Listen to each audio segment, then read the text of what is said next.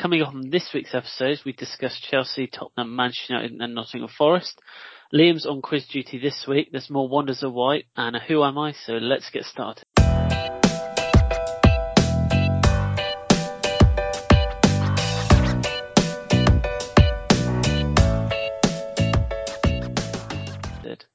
Hello and welcome to the new series of View from the Sideline podcast. It's Chris here and Liam is here as always. Hello Liam. Good evening Chris, how are you doing? I am very good. Still slightly angry. Yeah. But we'll go into that in a minute. I mean, we don't swear on the podcast, so I won't swear. But if I did, there'd be a lot of beeps going on. So obviously we're back with a new series, and we did a special a couple of weeks ago on transfers. There's been a few more since then. Anything else, Liam? No, I mean, we're obviously going to talk about them a little bit later, but Nottingham Forest have just been busy, haven't they? They're buying everyone. I think they're going to come for me in a minute, but they're doing a Villa or doing a Fulham or whatever people call it when you come up from the Championship, and fair play to them. They're giving it a good old go. Yeah. So, we'll get into this week's talking points. We're going to look at Chelsea, Tottenham, Man United, and we are going to look at Nottingham Forest a little bit later on. So we'll start at Stamford Bridge. Yes. I'm going to let you have a rant, Chris. Angry. It will get it out of the system. Angry mode initiated. Look, I don't think that Chelsea took their chances that they did have. There was probably at least 2 or 3 other chances they had. Havertz had one from a Reece James cross, and I know it was coming at quite a pace, but you'd expect Havertz to put that in. And that will go on to another point I've got in a minute after I've had a rant about Anthony Taylor and his incompetence to referee a game. And it seems to be every Chelsea game that he does, there seems to be controversies within it. So now, not everyone is going to agree on the build-ups to the goals. I thought initially, and I still think that Havertz was fouled before the first goal. I don't know if you would agree. Yes. Looking at the first goal, I think definite foul. I don't know how long you can wait to bring the plate back, but as far as I know, there's no time limit. Yeah, I understand that. I don't think necessarily Richarlison is offside. Well, he is offside, but I don't think he's in the way. But I do 100% think it's a definite foul. Yeah. So obviously, they've said they've never actually given an official time of how long they can go back to something. But in my eyes, it's the build up to their goal. So they've won the ball from the foul, and from that they've gone on to score. Now, something very similar happened to Chelsea 2 or 3 seasons ago, where it was Chelsea who actually scored the goal, but they went back, and I think it was about 40 seconds. Now, the time in between the foul and the Tottenham goal, I think, is around about the same. So, I think don't the rules state that, if there's a break in play, like if the ball goes out, that's where you go back to. Yeah. From the goal being scored, they essentially have that entire play go back to, I don't know, from when like the last throw-in or something was. Yeah. So I think within the laws for VAR to look at it and go back, which I believe they did look at it, but said they did. Yeah, they said that. Yeah. So and Jorginho shouldn't have been messing about within the box in the first place. I don't know what he was trying to do, but he was he was removed very quickly after that happened, and he came off. And then, Chelsea got back into the game. 100% I thought Chelsea deserved to win the game, and then it happens again. I mean, the rules around this are a bit shady, but the corner comes in, and at first I didn't see it, but when the replays are shown, I think it was Romero, was pulling back on Cucurella's hair, which to me is a foul, and the referee is literally in line with what's happened, and I believe it was looked at again by VAR, and I'm assuming that because they didn't say it was violent conduct or enough for a red card, that's why they played on. I don't know. It looks that way. So I didn't watch the game live, but I saw it all kicking off on Twitter about hair being pulled before the equaliser in the last minute, and I thought, it's one of those. I don't know if you remember back in the World Cup, Peter Crouch jumps in 2006 and sort of like pulls on the hair of the defender when he jumps a bit to get a bit of extra height to put the ball away. I thought it was going to be one of that. I didn't expect to see a man literally pulled to the ground by his hair. Yeah. If that's not a red card, I don't really know what is, to be honest. It's no different to... they always say, you can't raise your hands to the face. Well, surely the head counts as one thing. I mean, where do you draw the line? Does it stop at the ears? I don't know. I mean, you're raising your hands to someone, essentially, and then, pulling their hair up and pulling them literally onto the ground. So I don't know why they looked at it and didn't think it was worthy of a card. I understand that the decision is a red card or not a red card. They can't, once the goal is then scored from the next, they can't go back and say it was a foul, so we have to stop. It has to be for a red card incident. VAR's not there to officiate the game, which we've said all along is a good thing. We don't want it to make every decision, but it's there for clear and obvious, and that to me is very clear and obvious. Yeah. I only watch the highlights, and it sometimes doesn't give the whole story for a game.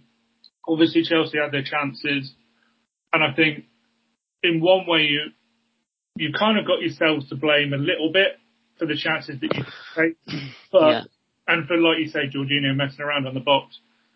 But you want those decisions to go in your favour, and they didn't, and it's cost you a couple of points. But I genuinely think if you had a proper striker, you'd have probably won yesterday. Yeah, well, that was what I was going to come on to, is the fact that I think they are looking at strikers. I know that Aubameyang is one that they're looking at, and today I saw that Anthony Gordon was another one. I quite like Anthony Gordon, but I think 50 million is quite a lot for him. Didn't have the best game against Villa, I will be honest. No, yeah. What I do like, he's very determined. I think he always looks like he's given 100%. So I do like that, but again, I think he's definitely nice to have, but I don't think he solves the situation, whereas Aubameyang is a proven goal scorer in the Premier League.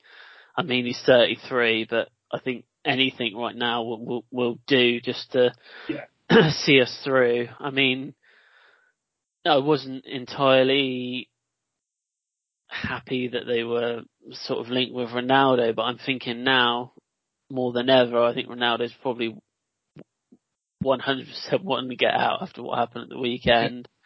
It's a short-term solution that you guys need. You just need season it and then to invest heavily next summer. Yeah, because someone who puts the ball in the back of the net. We've still got Lukaku. Lukaku was still a Chelsea player. I mean, I don't see any hope in him ever coming actually back to Chelsea. But again, there is him as an option. I saw he scored after 2 minutes for Inter Milan at the weekend. Yeah. I saw Werner scored as well for Leipzig. And weirdly, Werner was at Chelsea yesterday. I don't know if you've seen on Twitter. No, I missed that. He was in the crowd. So I don't know whether he was coming to say goodbye to the players. I'm not sure. I was very surprised that you sold him. I thought with Lukaku going, this was going to be his year. I think they've done it. I think they've probably done it more for him than for the club, because one, he is a regular starter for Germany, and I don't think he would have got the game time that he needs, especially with Sterling coming in, because obviously he was used mainly down the left-hand side under Tuchel. So, and obviously after the game, what happened between the two managers. I'm sure they won't sleep over it. Well, I just wanted to point out that he sent off Tuchel and Conte after the full-time whistle for an aggressive handshake, but pulling a hair of a player to the ground. That handshake. The thing is, I'm not sure if you realise, but they had already both been booked. Oh, right, okay. Yeah. So they got booked. So after the Tottenham goal, I think Conte stepped over into the sort of Chelsea dugout, and I think it got a bit heated then. They both got booked, but I'm not sure if they might have got straight red cards. I don't know. But the handshake, I didn't think they were ever going to let go. No, it was bizarre, wasn't it? I've never like that before. Yeah, I guess it's just passion at the end of the day. I mean, Conte's managed Chelsea recently, and I know he can be quite a fiery character. And I think they've both come out and said now that, it was nothing more than just passion, in the game. So. Conte though, did he leave Chelsea a bit annoyed, or was it sort of a? No, I think it was a mutual. Really I think it was mutual. Yeah. Because he won the league in his first full season at Chelsea. He was the man that made Chelsea play that sort of five at the back with the two wing backs. That was sort of his creation. And I remember when he first introduced that, I think we went 16 games without like a 16 game win run, I think, that season that we won the league. So yeah, he's a good manager. Don't get me wrong. I think he's a good fit for Tottenham as well. They still need. I don't think that they were that great yesterday. I think they really struggled, but they still got a draw out of it. They still need. I think they're missing something in the middle. I think they need a big player in centre midfield. I like Bentancur. I think he's done all right, but they need. I mean, they just can't keep playing. I know Højbjerg scored and it was a decent finish, but I don't think he just offers enough for me.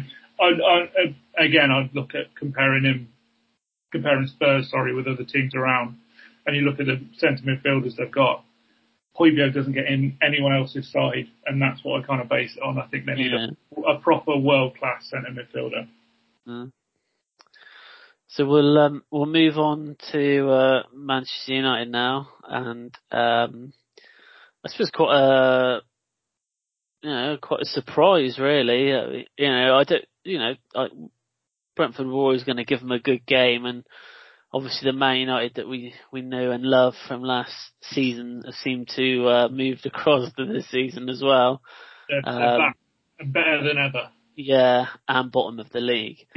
So obviously Ten Hag, he's had, I think they're saying like 6-7 weeks with this squad now, and to me it looks like they've taken a step back rather than a step forward, and I'm not seeing this rebuild that they said that was going to happen. I don't know about you, but I think the whole Ronaldo drama has probably not helped at all, with him saying that he wants to leave. So I guess the manager was a bit, he didn't really know what to do. I thought Martial had a good pre-season, but he doesn't seem to be anywhere near, the team at the moment.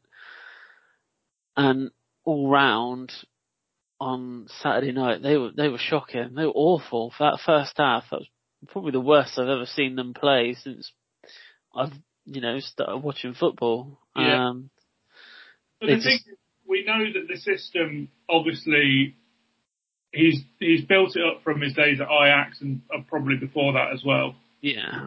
Obviously, we know that it can be effective, and we said this in the transfer special. If the players buy into it and really get behind the manager and back what he's trying to do, then they could be on for a good season. It's all about good football, like attractive football to watch, playing out from the back, high pressing. But they've got so many players that just don't play that way. It's such a culture shock to how they were playing. It was sort of sit back, be organised, or at least try and be organised.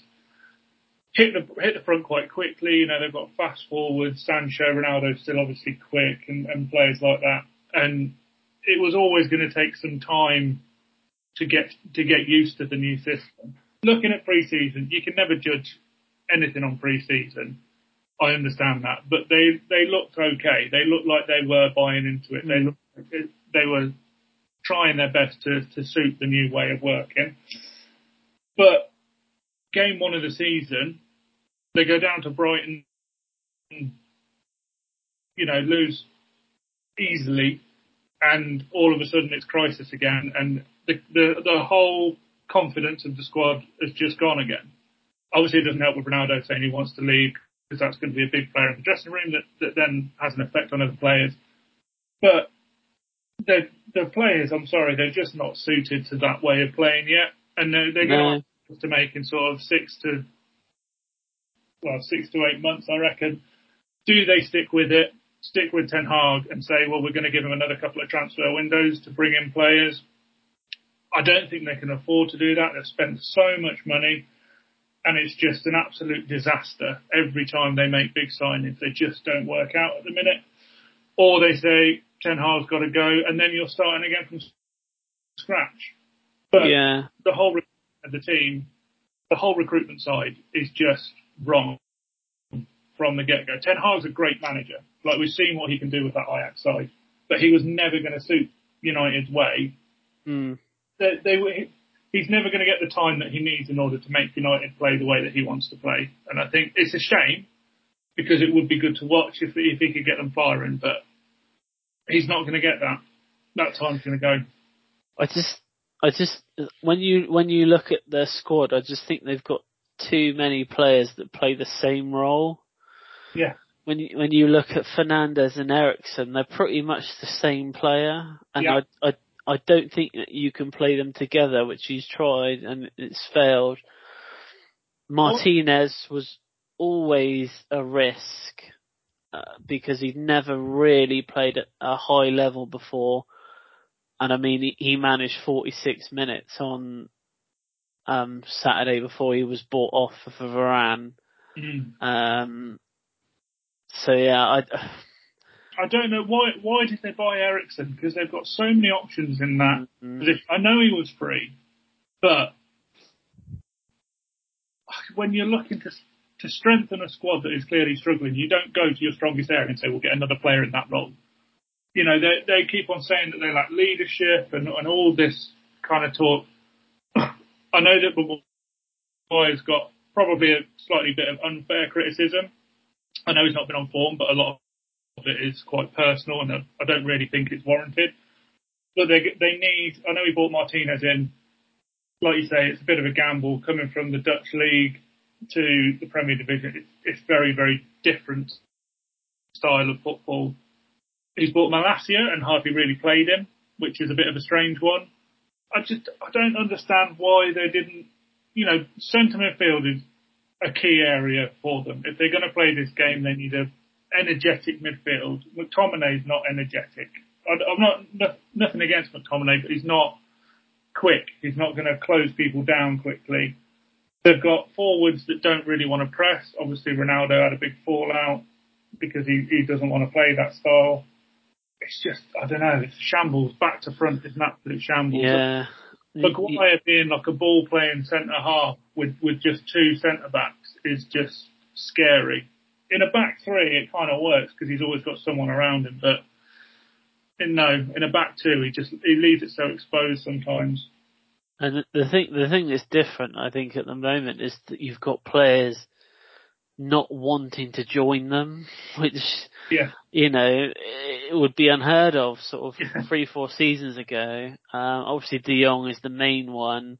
I mean, they've been trying to sign this guy for about 2 months, but I've seen today they've actually officially withdrawn the offer to Barcelona. I don't know why they just didn't withdraw it when he said that he didn't want to go there. So, I mean, you look at the second goal, I think sums United up at the moment, because De Gea is going to take the blame for it, right? De Gea is going to take the blame for a bad pass, but when he picks up the ball, there was a replay of that goal behind the actual goal. No one wanted the ball. No. So if he's being encouraged to play it short, to play out from the back, but nobody wants the ball, no one is free, there's just no desire. There's no one that wants to get into that bit of space to help each other out. It's not there. I don't know how they're going to change it. They're going to be in trouble now for a long, long time. They got Liverpool as well next week, next Monday. Yeah. The thing is as well, it's like you had, obviously Ralph Rangnick there last season, obviously after Solskjaer got, sacked. But from what I've seen and what I've heard, he gave a list of players that I think he basically said were no good, and a list of players that he felt that they should be signing, and nothing's really happened. No. Because I'm aware that he was supposed to stay on, wasn't he, at Man United, but he's left now, because I think isn't he like managing the Austrian national team? So, I mean, it doesn't look like that anything that he was working with has kind of gone across to Ten Hag on what they need to do, because, they do need to rebuild that squad. The squad is not good enough to be competing in the Premier League. And they're going to have to spend upwards of probably 400, 500 million, I think, to get it right and to get it in a place where they can actually start to compete. But they need to spend it in the right areas, because obviously they've thrown money at players quite a lot recently. They need proper recruitment and like a direction to actually go in, because I don't think they've got one. They're just going, well, that style didn't work. 6 months later, we'll change it to another style. We'll pay off a manager for millions, get another one in, and then it won't work. We won't give them time, and then it's an endless cycle. Yeah. Well, I think we've battered them enough now. Yeah. So we'll move on to. Where do you think they'll finish this year based on the first year? Where do I think they'll finish? Do you think they'll get into the top half? I think they'll be top 10. I think that they will. I think they'll have stages of the season where they actually, do all right. I think anywhere probably between maybe 8th and 12th, I'll say. I mean, if they finish bottom half, that's a horrendous season for them. I mean, I do think they'll turn it around, but I think they need a bit of a rocket. They need that scrappy 1-0 win, and then they'll go on a run of 5 games unbeaten.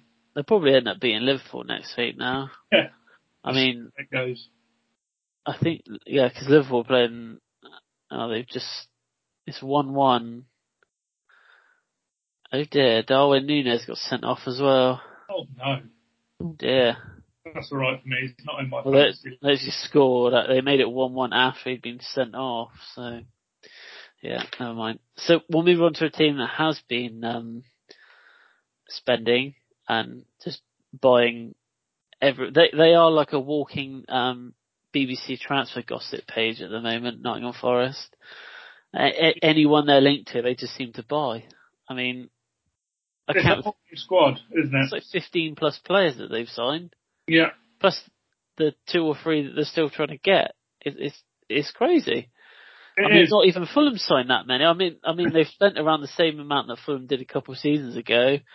But that is a lot of players to introduce to what I assume is already quite a big squad. I mean, they did really well against West Ham, and I think man of the match was actually Dean Henderson, and to be fair, I think he's going to be key for them this season. I just think he'll have a lot to say Obviously, he's got a lot to prove as well. Obviously, after his move away from Man United, only on loan, but I think he'll be their key. I know they've spent millions on other players, on outfield, but at the end of the day, I think it's going to be a long season for them, and they're going to need their keeper at his best.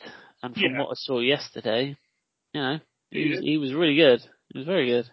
Yeah, he played really well. I think he's probably one of the best signings of the summer, just because I think obviously Nottingham Forest, newly promoted team, to get an international keeper of that experience on loan from United, I just think that's a really good bit of business.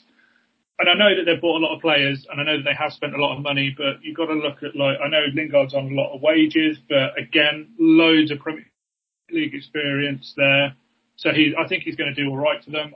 I genuinely think he's probably going to, I'm not going to say get on form to go back into the England team for the World Cup or anything, but I think he's going to have a good year there. It's a win-win for him, really, because, if he has a bad year and Forest go down, then he's going to be sold and probably come back. But if he can have a good year and Forest stay up, he's going to get a lot of plaudits for doing that. They've got Nico Williams come in from Liverpool. Obviously, he's got a bit of a point to prove. He's been sat sort of behind Liverpool's starting 11 for God knows how many years now. So I think he'll be a good sign-in. They spent a lot of, I think they've had to do what Villa did. I don't know how many people they let go in the summer, but I'm sure there was probably a few, as most Championship teams do. Everybody criticised Villa when we bought in, I think, 12 or 13 players. But you have to invest when you go up. Because if you lose the amount that we did on free transfers, you've got to, like you say, have a big squad in order to do that. But I think the people that they've recruited well. They've recruited people to fit a system, to fit a play. They don't want to give up the identity that got them promoted. And I think that's worked well. Worked well for Bournemouth for a number of years. They kept trying to play attacking football, kept trying to play the same way. Obviously, it did well for them, did well for Sheffield United in keeping them up for the year. And I can really see Nottingham Forest having a similar year this year to what Sheffield United did, maybe sneaking into the top half, something like that. But I thought they played really well against West Ham. I know they obviously relied on Henderson to save the penalty, but I thought they more than matched a really good Ham side who are going to be, challenging for Europe again. And the atmosphere that they've got at the City Ground, I think it's been missing from the Premier League for a number of years, to be honest. It's a really nice place to go and watch football, and when the fans get behind Forest, they make a lot of noise for, I think there's only about just over 30,000 in the stadium, but it feels a lot more. It feels like they are back where they belong, and I think you really saw that from the stands as well at the weekend. So if the fans get behind them, I can see them having a really strong home record this season. And I surprised a few people. Yeah, they signed he's been quoted as one of the best central defensive midfielders from the Bundesliga. Oriel Mangala, I think he was called. Yes. I know him from FM Football Manager. And I also saw that one of the players they're after now is Aouar from one of the French teams. Now he was heavily linked with Newcastle last season, so if they can get him on board, I mean, I don't know where they're going to put him, because obviously he's been linked with Arsenal, he's been linked with all sorts of top Premier League sides, so that would be a massive, massive signing. I think they could get him in. I just hope they haven't signed too many. Yeah, it is always a risk, isn't it? But I think football's got to the point now where you're so interchangeable. Players move, managers move, and I think it's less important now than it was, say, 10 years ago. Because now I think you've got to get used. There's no one club player in this day and age, is there? No. That's sort of gone, really, hasn't it? So you've got to be expected to get used to a new team quite quickly. Obviously, the more people you have, the more difficult it is. But I think players are prepared for it now. And if you recruit well and you recruit players that fit the system, that don't have to change the way they play, and it looks like they've done that. So fair play to them. Yeah. I think they'll stay out. I did tip them to go down, but after seeing who they've signed and the first two games, I think, they'll give it a good shot. But that is it for part one. We'll be back in part two with some Wonders of White, Who Am I, and hopefully an easy quiz from Liam. So we'll be back in part two.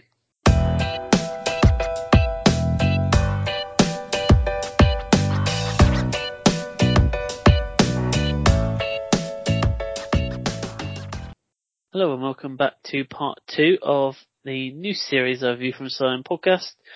And we've got some Wonders of White up first. So are you ready, Liam? I'm ready as ever, yeah. So today is the official 30th birthday of the Premier League. Happy birthday, Premier League. So, oh yeah, that's birthday cake at the ready. Anthony Taylor is not invited to the celebrations.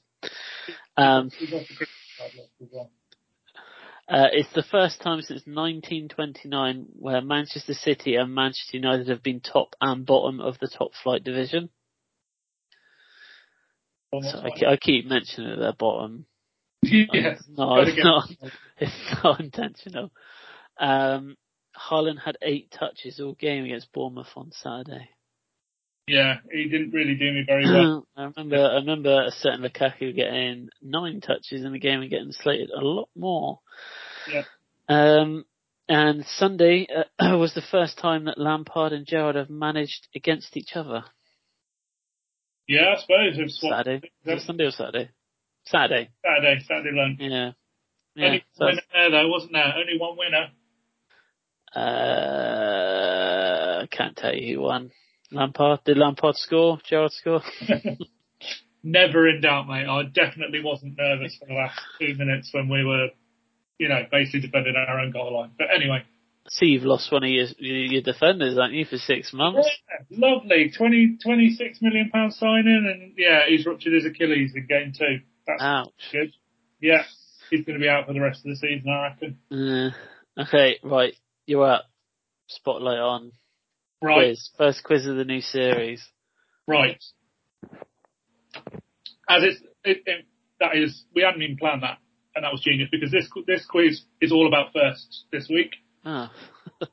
So, I don't know, there's a few difficult ones, but there's a couple of multiple choice, and I reckon if you get those right, you'll get a decent score. So, nice. It's going to be a bit of luck involved. But, I think they start off easy and maybe get a bit harder. So I'll start you off with an easy one. Question number 1, who scored the first goal in the Premier League? Oh,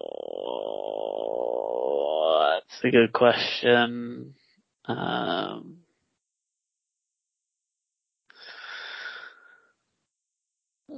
His name is on the end of my tongue. He played for Sheffield United because I've seen where we've done so many quizzes, right? I get flashbacks of when I was doing the quiz. It's coming back to Brian Deane. Correct. Yeah. Brian Deane, indeed. That's against Sheffield United against Man United. Exactly. Yeah. Right, correct. 1 out of 1. And he used to play for Chelsea as well, didn't he, I think? Long time ago. Long time ago. Yeah. Question number 2. So we've already scored the first goal, but who scored the first hat-trick in the Premier League? Oh my word. Yeah, it was a little bit more difficult. I will give you a clue, because it is quite difficult. He played for one of the 3 clubs that we've spoken about. If not one. Wow, it probably wouldn't have been Chelsea or Forest. So.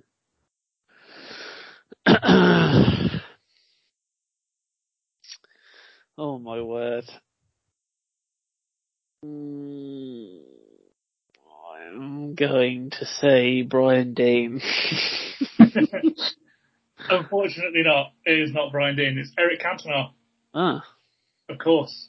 But he didn't score it for Man United. He scored it for Leeds, apparently. Oh. Well, every question that I don't know, the answer is going to be Brian Deane. Excellent. So can't wait for Brian Deane to be the answer to this one. Question number 3. Who is the first player bought for over £10 million in 1996? 1996. This is in the Premier League, by the way. I don't know if this is in the world. Okay. Yeah, so it is a Premier League player. I mean,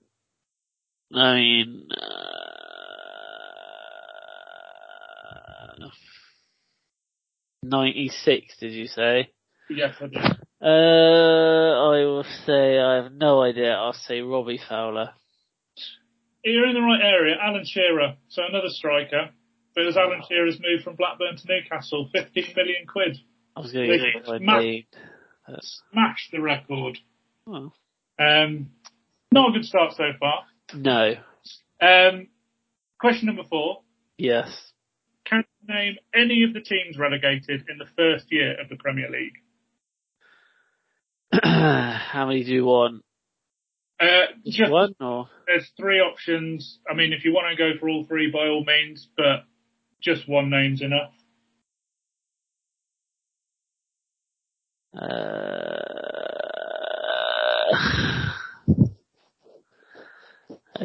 I think it's one of them was Nottingham Forest. I think I can't remember. I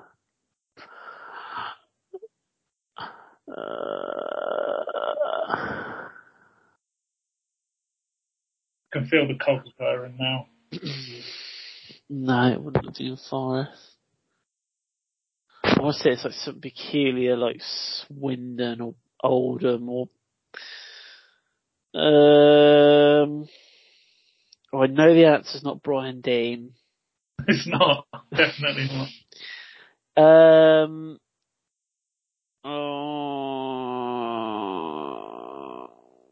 I will say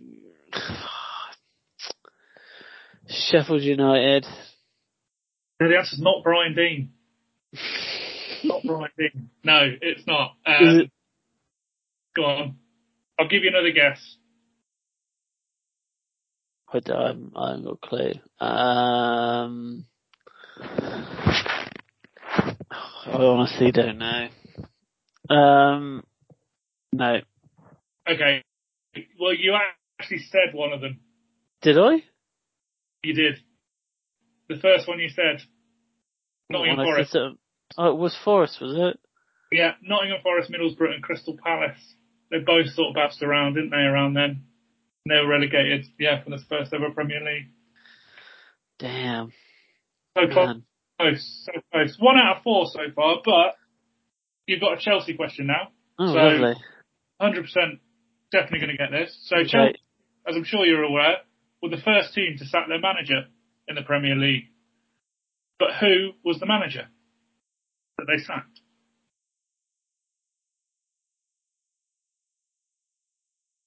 The stunned silence. The stunned silence, because I'm trying to go back pre-Abramovich. This is a long time pre-Abramovich.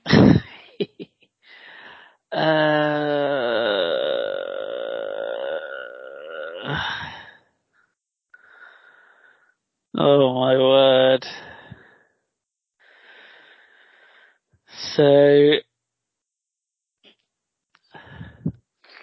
this is probably going to be either one of 2, but I can't for the life of me know when or where.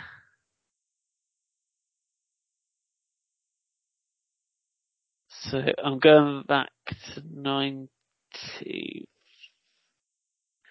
To Glenn Hoddle. I am going to say.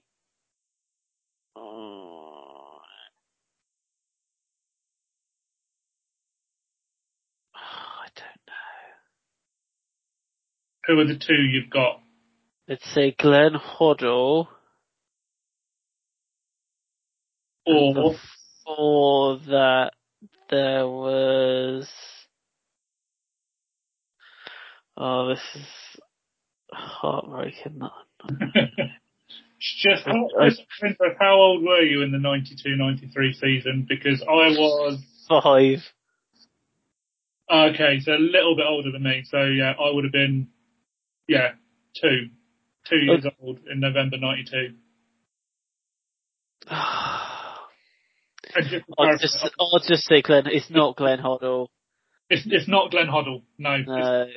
The manager before it was, I think he was called David Webb, but he took over from the guy that you're wanting me to say. You're right. It's Ian Porterfield. Yeah.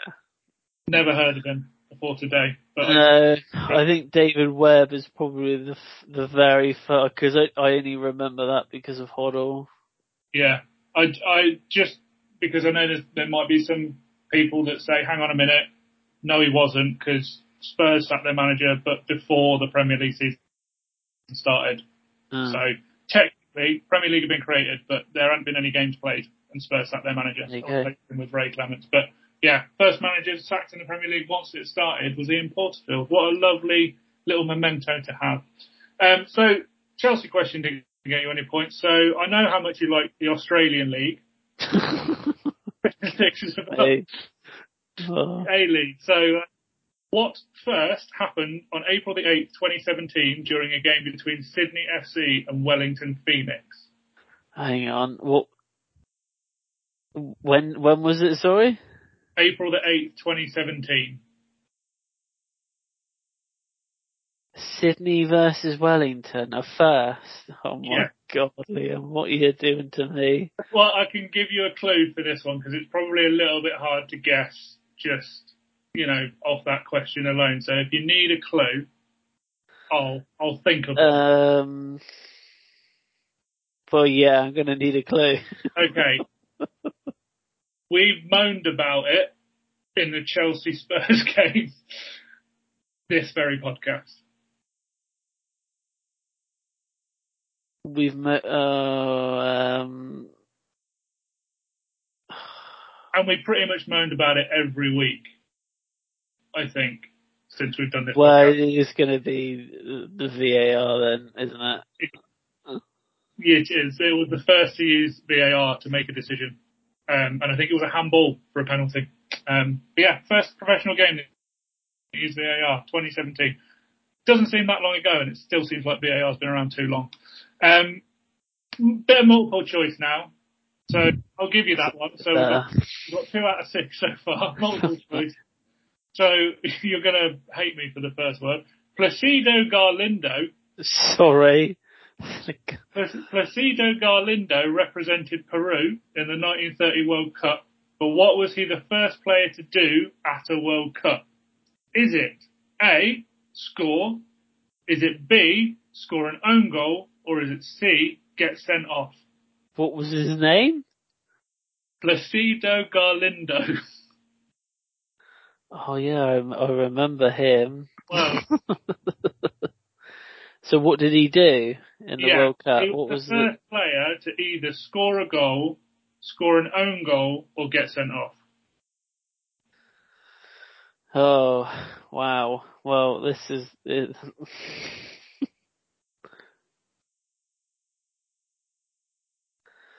I will say I have no idea. I'll just guess he got sent off. I don't know. This is a guess. Correct. He did get sent off. He was the first ever player in a World Cup to be shown a red card. Well done. I wonder what he did. What if he headbutted someone? Multiple choice. 3 out of 7. Get in there. You can still hit half. Yeah, I need to get half. Okay. So, I think this one I think you'll get. On the 14th of February 2004, which club became the first to name an entirely foreign matchday squad? 2004. Yes. So, this isn't really a clue, but it's just to clear it up a little bit. So, a couple of years before, Chelsea had named an entirely foreign starting 11, but had British players on the bench. In 2004, which club became the first to name entirely foreign match day squad? So the starting 11 and the bench is all made up of foreign players.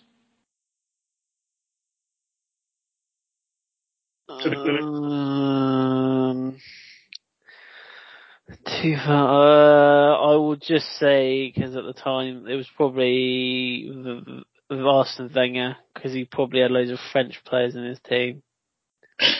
He did, correct. It's Arsenal. Well done. 4 out of 8, see? 50% now. It's getting a bit easier. This one, I don't know. See how you get on with this one.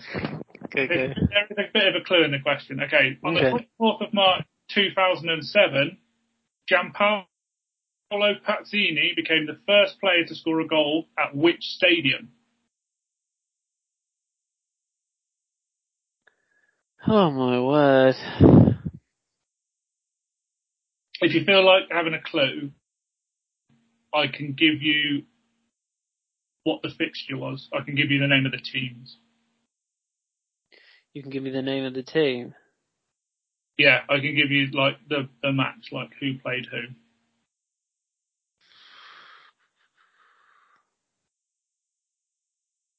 I don't think I need a clue. Excellent. Because I have a feeling I've seen this one before. Just give me one of the names of the teams. Don't give me both, just give me one. Give me the one that's not as obvious. The one that's not as obvious, I suppose, then would be Italy under 21s. It is. My suspicions have been confirmed that it's the new Wembley. It is the new Wembley. Or it's just called Wembley now. I don't know when it dropped new. No, I don't. Sometime around 2010, I think, something like that. I don't know. It's always going to be the new Wembley to me, I suppose. I did manage to go to the old Wembley. I loved it. So I've not been to this one yet, so it's still new to me. I've been a few times to the new one. Well, you're a Chelsea fan, aren't you? You go every year, don't you? I've never seen Chelsea there.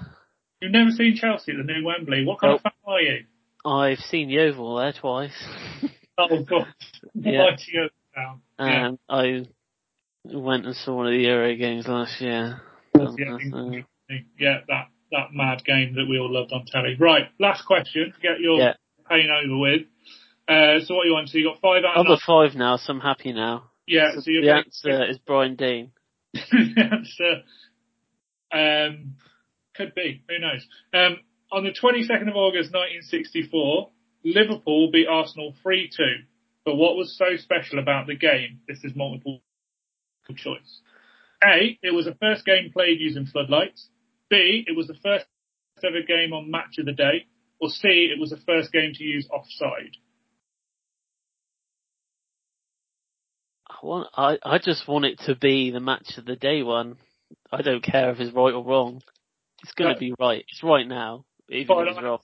Yeah, it is. Yeah. First ever game on Match of the Day, correct. Well done. 6 out of 10. Not bad in the end. There you go. I recovered. You recovered very well. The first game. It was Placido Galindo. It was Placido Galindo that pulled it round for you. So we've got to thank the 1930s World Cup player to get sent off. Because from then you got them all right. Who did you play for? Peru. Oh, he's Peruvian, really? Oh. But yeah, it was the first game on Match of the Day. And fun fact for all you fat fans out there, they didn't announce the game was going to be on Match of the Day until 4 p.m. because they were worried that people would stay at home rather than actually go to the match. So pulled off. Which they kind of do now. They don't announce the order until like late in the evening. But just thought that was interesting. They held off until 4 o'clock. So worried people. I mean, if you didn't see any of the scores and then you saw the Match of the Day lineup, you can probably pretty much guess if it's A, going to be a shock result, or B, there's like 16 goals in one game, and if you're last on, it's either 0-0 or 1-0 or 1-1. Yeah. And just additional, because researching for this quiz, I found all sorts of weird and wonderful facts as well. I was trying to find the game that was first televised, like as a live game that was first. Oh, yeah. Right. And they never used to televise full games. So the first live football match was between Arsenal and Arsenal reserves. and they only showed 50 minutes of it. And then I think there was another match not long after that. I can't remember who that was against, and they only showed, I think, like 10 minutes of the first half and then 10 minutes of the second half because it then got too dark. That was a big restriction in football back in the day. So, we have floodlights to thank for live football matches. Yeah, interesting. Anyway. It's your turn now. Who am I? Yeah. That's it. That is the question. You're Chris. So I am going to have to go from start of career to, I can't give you the current club. Okay. So they're still a current player. So he started his career in 2012 and it was his boyhood club, I believe. He never actually played for the first team, but it was Desportivo Brazil. That's it gives it away. A bit of a giveaway there of where he's from. He didn't play any games there. And then he moved to Sao Paulo. And then whilst he was at Sao Paulo, he went on loan to Paulista and Madura before being purchased by Estoril. And whilst at Estoril, he actually went and played for Porto B team. Then he moved to Nantes, and then he moved to Sevilla. Good Lord. Is it? I mean, I can give, there's clues if you need them. Let me have a think for a minute. So, he went to Portugal to play, was it Estoril with his main club? Estoril, yeah. And then he got loaned out. He moved there and he got loaned out the same season to Porto, but it was their B team that he got loaned out to. And then to Nantes, and then Sevilla. And then from Sevilla, he's obviously gone on to another club. Yeah. That I'm not allowed to know. No. So who's played for Sevilla and Nantes? I don't know. Basically, because I've been listening a little bit to the Emiliano Sala podcast. Every time I hear Nantes now, I think of him. And it's definitely not him. So I need a clue.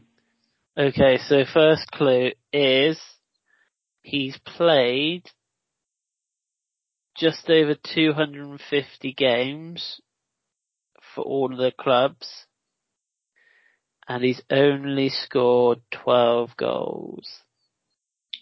So he's a defender. Are you going to throw me now? And it's going to be Diego Carlos, isn't it? And I just don't know anything about him pre-Sevilla. Because that would make sense. He's Brazilian. I don't know if he's played for Nantes. I don't know if he's played in Portugal, but he's definitely played in Sevilla. 2012. What would that make him? Starting his career at 19, and he's 29 now. That's about right, isn't it? I'll give it a go. Diego Carlos is correct. Yes, that was a shot in the dark. I saw him on the floor when I was looking for a player to do my Who Am I on the BBC website, and I thought he'd be perfect. Yeah, because I know very little about his career. He's never actually been capped for Brazil, and I don't think he's likely to now. Not especially with his current situation. No. But yeah, he played 102 games in 3 seasons for Sevilla. He did score 6 goals, which is his best return, because for Nantes he played 97 games and scored 4 goals. And he played about 50 games in Portugal in the sort of 3 years he was there. So I was trying to tell because he missed a massive chance in like the opening minutes at the weekend, and I did think he kind of needs to improve that. Free header in front of goal, and it just hit his shoulder and went miles wide. But not known for goal scoring. But it's a shame because he did start off well in the first 2 games. I think he's played well this season. But the Liverpool game finished 1-1. So they haven't. no points for any of my Liverpool players in fantasy league. So I've got Alexander-Arnold, Robertson, and Salah, and they have got me. I'm just checking a grand total of 6 points between them. Robertson came off after 63 minutes, according to the. For some reason, they were playing Nat Phillips today over Joe Gomez. So I don't know. Well, we need a step back now, so maybe we've put in a sneaky offer. Gerrard's gone to Radio's old club. Who knows?